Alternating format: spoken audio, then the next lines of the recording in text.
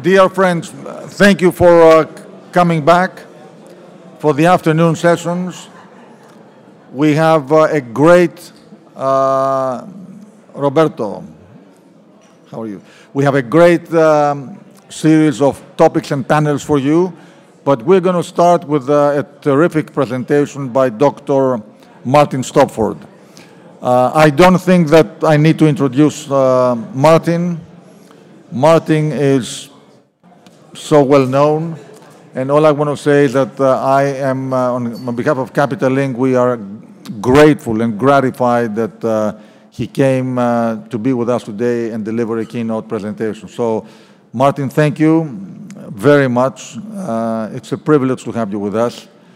Your presentations are always knockout, so we can't wait for you to take over.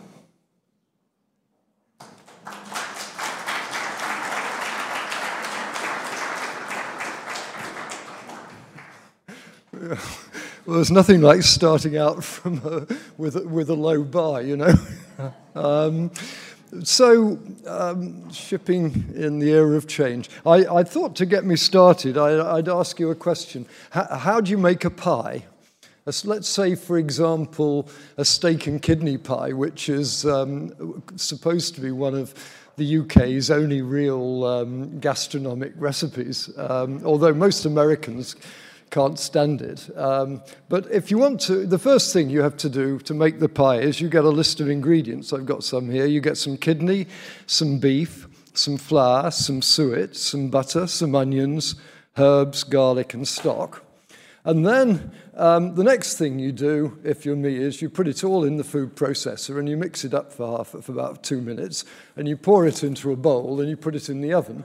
And I'm sorry to say that what comes out is probably a sort of solid lump of rather unappetizing, stringy beef, you know. And I think that really takes me into the question of where we're going to go in the shipping industry, because I would say, having sat through the really fantastic panels this morning, all the issues, all the ingredients for the recipe are on the table. They're there now. You might decide afterwards you don't really like garlic, but nevertheless, you know, you can have some fancy fuels if you like it. The big question is how we cook the pie. And so that's what I'm going to try and do. I don't think I have much new to say in terms of the ingredients, but I'm going to try and talk a little bit about the pie that the shipping industry is going to bake in the next few years. I'm going to do this in 4 stages. I'll give you a preview because I know Nicholas always provides a countdown clock, which when you get a bit nervous towards the end. So if I haven't finished, at least that means that you know what I was going to say. I'm going to tell you. Yeah, no, well, you've got to keep to your timetable. Energy scenarios 2020 to 2050 show one very clear conclusion, which I think Dr. Narvik introduced us to first thing this morning, which is that there's going to be a green energy gap. We don't know how long it'll last, but there is going to be a gap. The second thing is we got 2 sort of magic bullets, which might just plug that gap quite nicely. First of all is nuclear, which looks as though it might work quite well for shipping. It's an option. It's an ingredient you might put in so that everybody would like it. And the other is geothermal energy, which is sort of creeping onto the scene and no doubt will have many difficulties, but is worth bearing in mind, not because you can do geothermal drilling from a ship, God forbid, but you actually might find that the geothermal energy takes the pressure off the supply of green fuels, so it's worth keeping an eye on that. The third one is fleet investment, which I think you might as well accept is going to be risky. The last 30 years, the strategy has been pretty straightforward. You didn't need to spend that much time doing your corporate plan. You ordered a ship when it was cheap. You ordered it slightly bigger than the last one, and you cut your costs so that you could get through any recessions that come, and you tried to get the bank to take as much of the risk as you possibly could, you know, and that was a very you were supposed to laugh after that, but obviously it was not getting a laugh, you know. The joke was supposed to be that you tried to get the banks to take the risk, but I guess it's so obvious it's not worth mentioning, you know.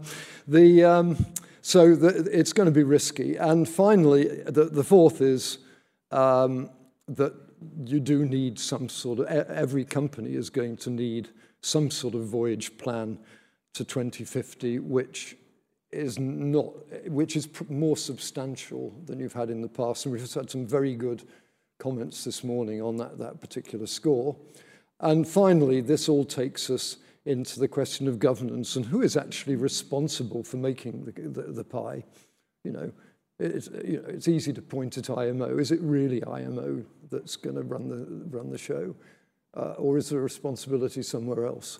So that's what I'm going to try and scoot through. So some of the slides I'm sure you'll have seen before, so I'll pass over them quite quickly, and you can get the slides afterwards.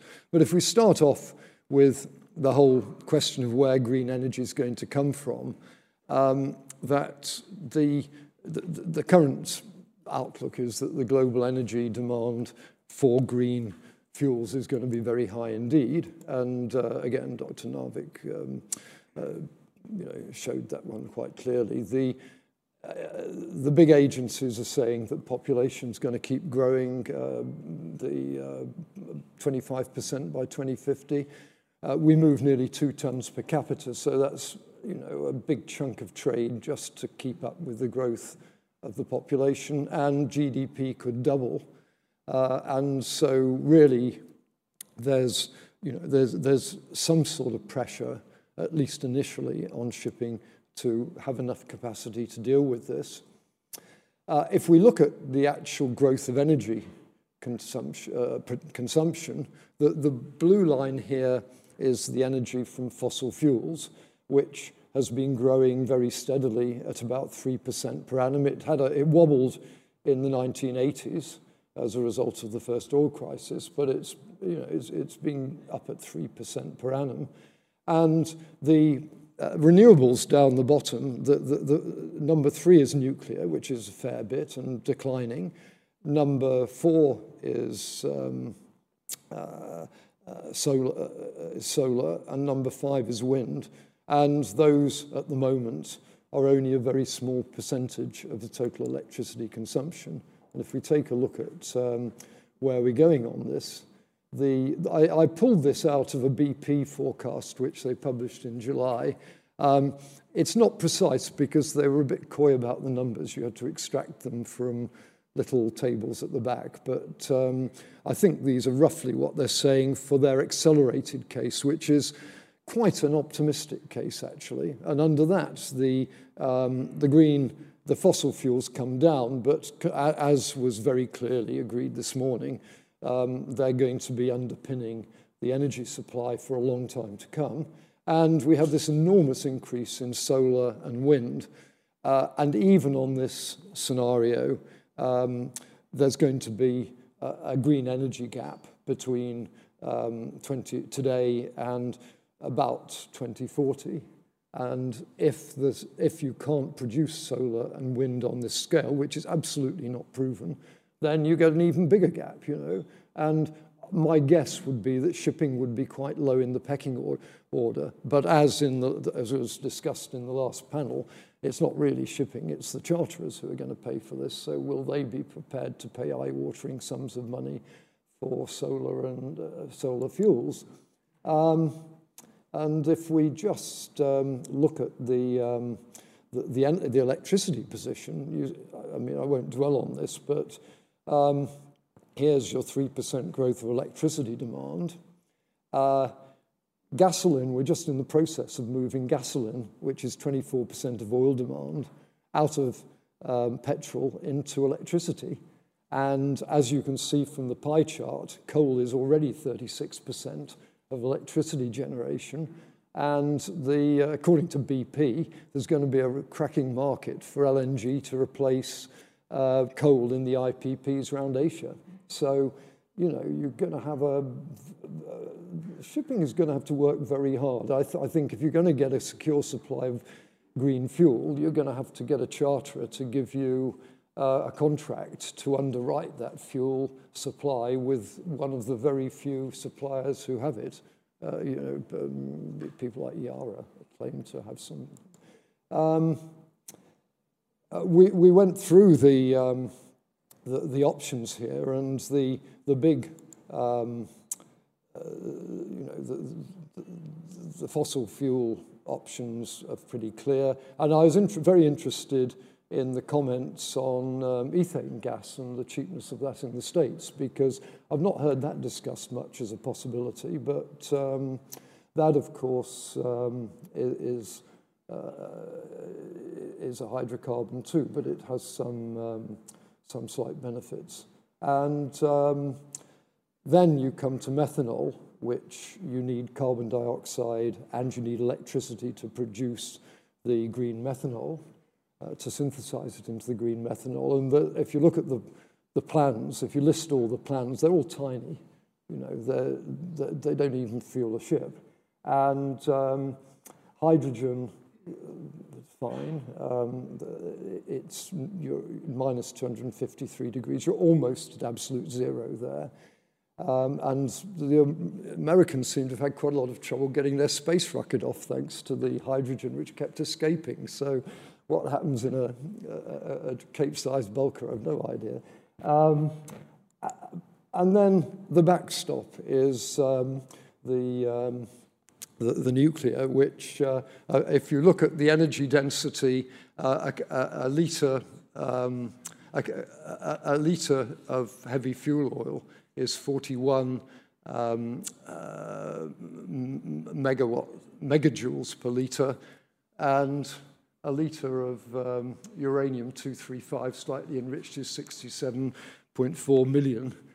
So this is seriously a serious source of energy. And I would argue it's also a forward-looking source of energy. I mean, what you're trying to do with wind and solar is reproduce what nature's done over millions of years, nature and the rainforests, and you're trying to do that in little plants, and it is expensive if you take a look at it. I just did a calculation, and this container ship delivered in 2021, 200 tons per day at 22 knots.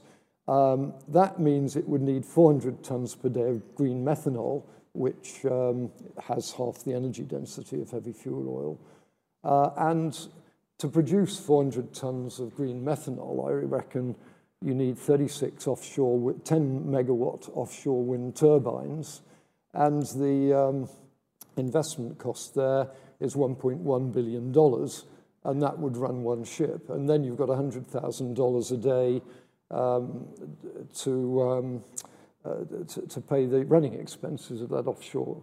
Now, solar might be a bit cheaper, but I did check those figures, and there was a very similar wind farm of that size off somewhere in the UK, Blackpool or somewhere. Half of that sold to a Danish finance company in 2017 for $660 million. So there's big, you know, this stuff is not going to be cheap. And just going back again to Dr. Narvik's very fascinating presentation, if we look at the way oil prices have gone, oil price has been highly volatile, but it has increased over the years. This is the red line is the oil price at market prices, and this is inflation adjusted to 2021 prices. So, for example, in 1970, the price of oil in today's was about $11 a barrel. The average, if 1950 to 70, was $16 a barrel. The average, 1973 to 2002, was $50 a barrel. The average, 2002 to 2022 was $80 a barrel. So we are, on average, we are truly in the age of high. You know, I think, you know, Dr. Narvik said we're coming into the age where, at the point where oil is the reference, taking over the reference from coal. I'd say, add to that the fact that for the last 20 years, we've been adjusting to very high oil prices. And if this grows at the trend on that real price of oil is 6% growth per annum since 1950, compared with 2.3% growth, 2.3% US inflation. So oil has been going up twice as fast over 50 years as the US price index generally. And if we extrapolate that to 2022, you get up to $160 a barrel. So whatever you do, you might as well do, if you're going to do your, you know, if you're going to bake your pie, you need to bake it at a temperature of $160 a ton, you know?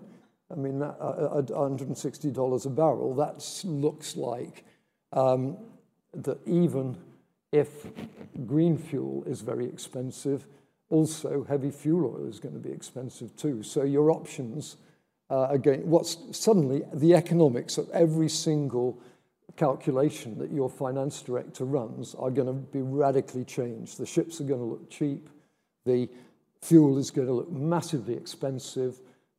All those things that were 10 years, those energy-saving things that were 10 years payout, when you did the calculation 2 years ago, those will suddenly give you a, you know, they'll give you a very quick payback at these sort of energy prices.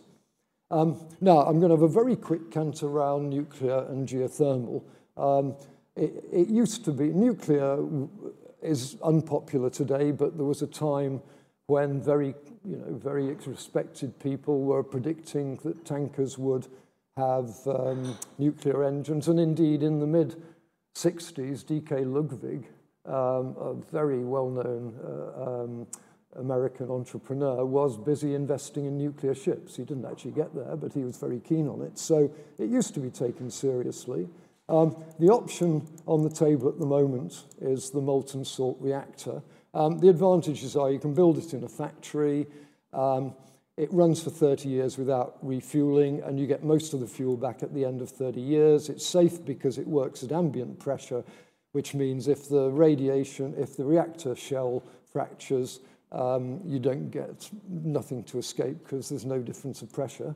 And if in fact the reactor overheats, the molten salt, which is just like water, drains down into the tank below the reactor. So, and it solidifies, and the nuclear fuel is in the salt. They're testing these in the States, and they've just started a non-nuclear version of one of these plants on a test, and they're talking about having a reactor available for the early 2030s. And if you put it in 8,000 or 10,000 biggest ships, you'd remove half the shipping industry's emissions at a stroke. The other one is geothermal energy, which obviously doesn't affect shipping, but it would certainly, if it happens, would certainly affect the availability of green fuels. And this, you can get from the chart what's going on. You're pumping down, you go down to, I don't know, 10 kilometers where it's 300 or 400 degrees. You pump down cold water, it goes through fissures. It's a bit like fracking, really, and then you pump out the steam and hot water. So the idea is you do that drilling by a power station with suitable geology, and then you just pump the steam into the turbine and carry on as usual. You know, it's quite a simple way to proceed. I think whatever you look at, the fleet investment is going to be risky, and there was a fair bit of discussion on Knut's panel this morning. My rough calculation, I haven't updated this for a year or so, but this is the way that in shipbuilding we used to do the world investment calculations, is about $3 to $4 trillion is going to be spent on ships. So there's a lot of money, and Normally, the industry leaves it to the shipyards who build a ship based on last done. You're not going to be able to do that this time. Somebody is going to have to do some serious development work. And with $3 or $4 trillion on the table, it would be foolish not to.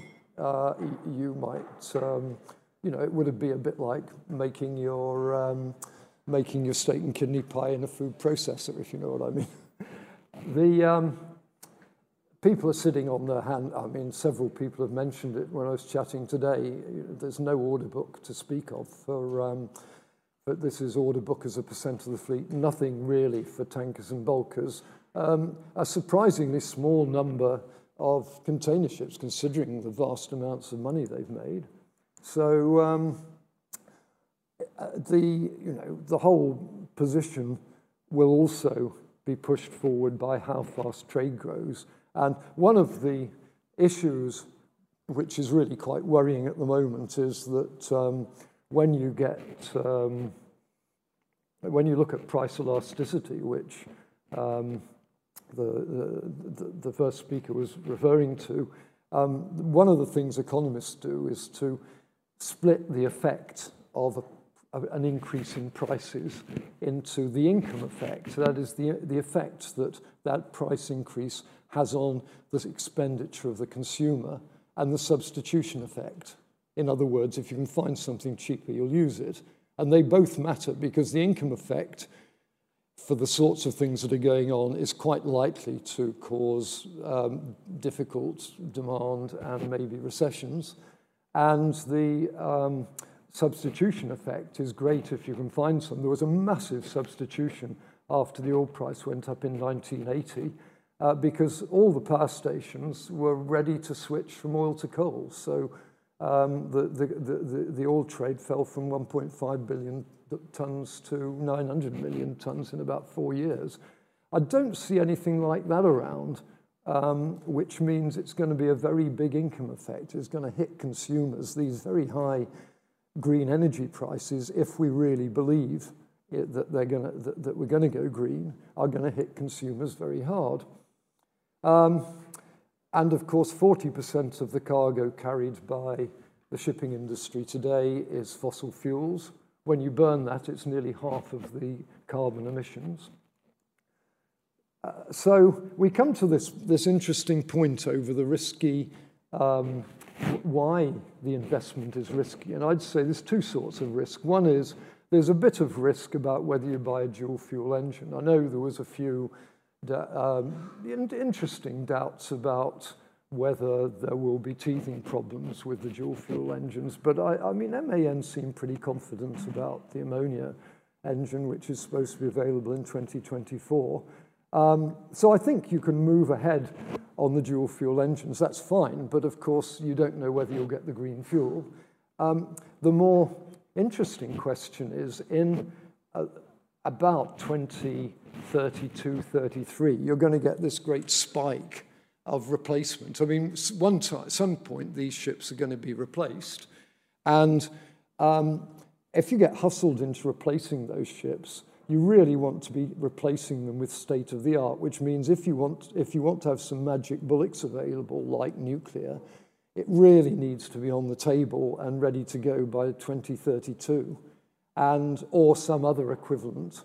And so the two elements in the strategy, you have to bake your pie in two separate parts, which gives you a much better result. You cook the meat first. And so you get started in the 2020s by sorting out your ship design, your electrical systems, and your dual fuel engines. And then hopefully you're ready to go if by chance maybe the Lone Ranger in the form of the molten salt reactor, rides into town and solves the problem. Well, stranger things have happened,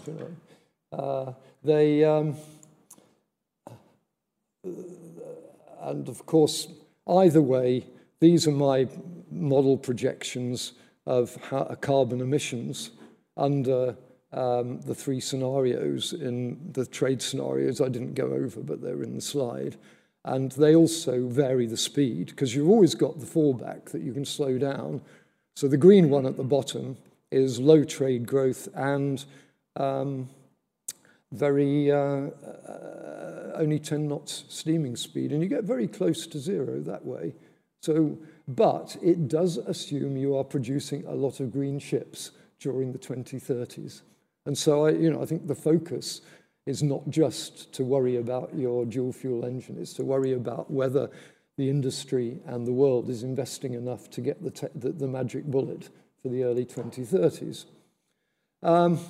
Zero carbon voyage plan, well, very briefly, the deep sea, I think for the 2020s, slow speed diesel engines with all the usual suspects. Short sea, great opportunity to get into electric and batteries.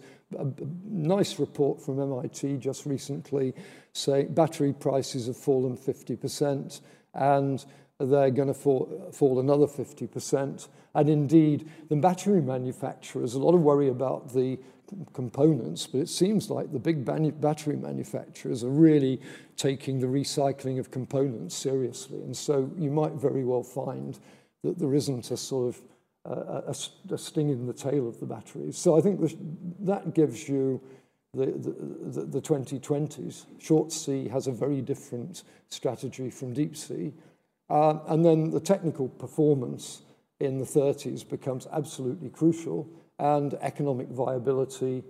You really, at this stage, have to run your economic viability calculations. And for what it's worth, the numbers I've been running, I've been talking quite a lot to a company called Core Power, who, they're working on this they have funding from the Gates Foundation, which is pretty respectable. And on those numbers, funnily enough, the nuclear, you can depreciate it you lay out a lot at the beginning, but you can depreciate it very comfortably over 30 years, and it comes out as cheap as heavy fuel oil, strangely enough.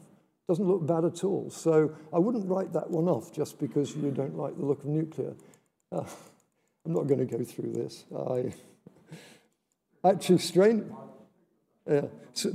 Strangely enough, to prove that history repeats itself, I first did this diagram with rather inferior graphics in 1979.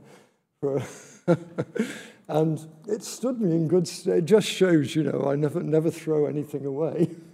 And all it does is show you that there's a lot of things you can do if you're clever enough with digital technology to really holistically sort out the performance of your ship on board, which is the stuff at the bottom, and the format of your logistics. Believe me, the industry is barely scratching the surface at the moment. I've been talking to companies about digital technology for 10 years now, and even the best ones are not really, very comfortable with this. But if you can make it work, it just works wonders. It will completely change your life.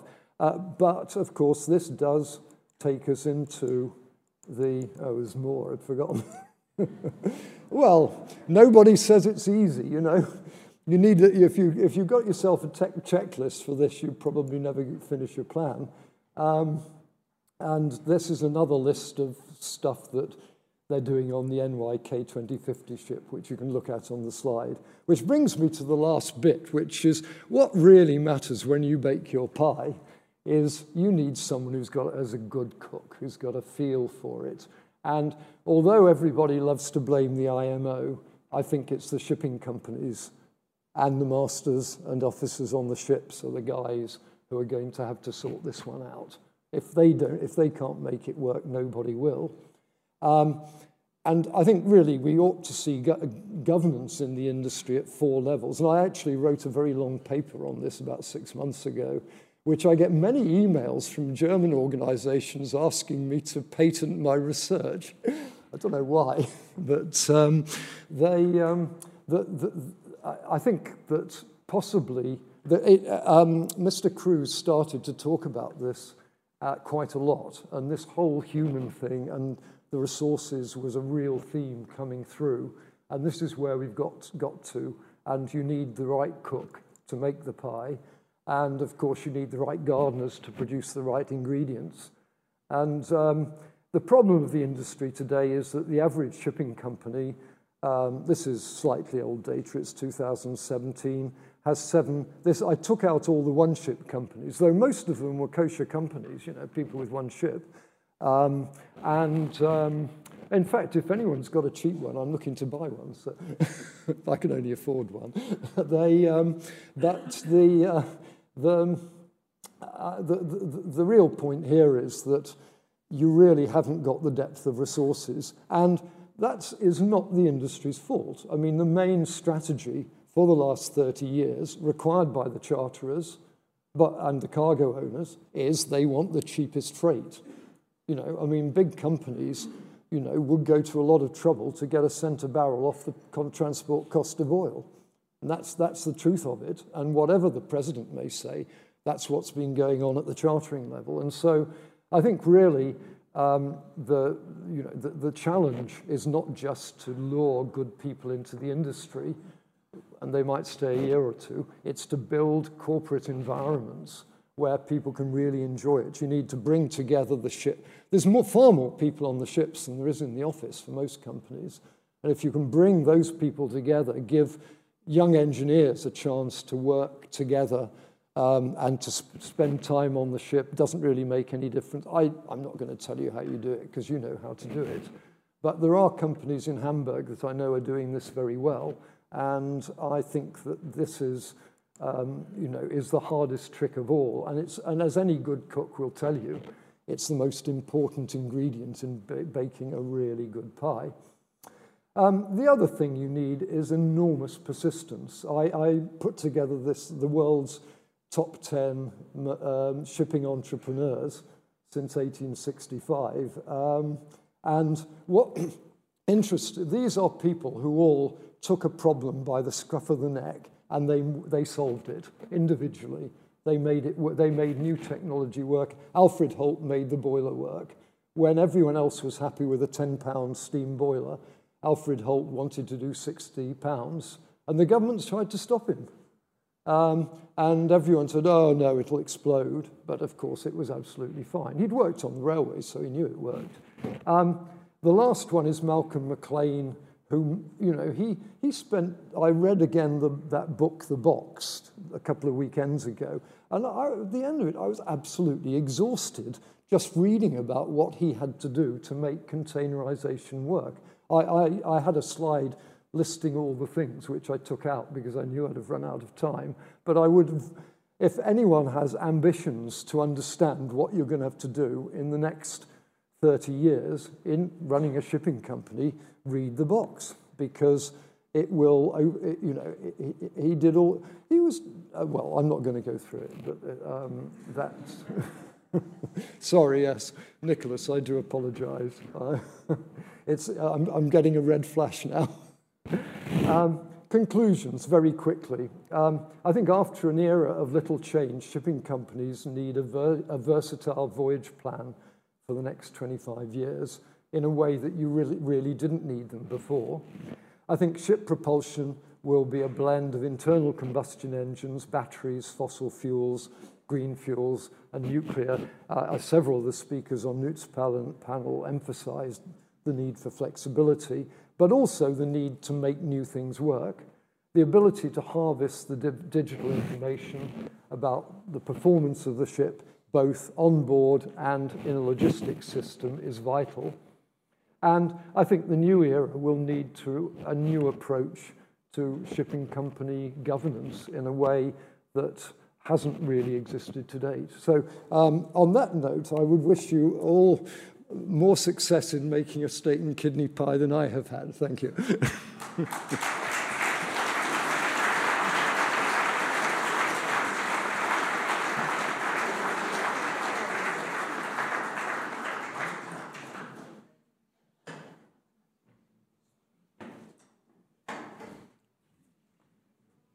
Do you want to go? We'll put you in the middle. Yes, yes.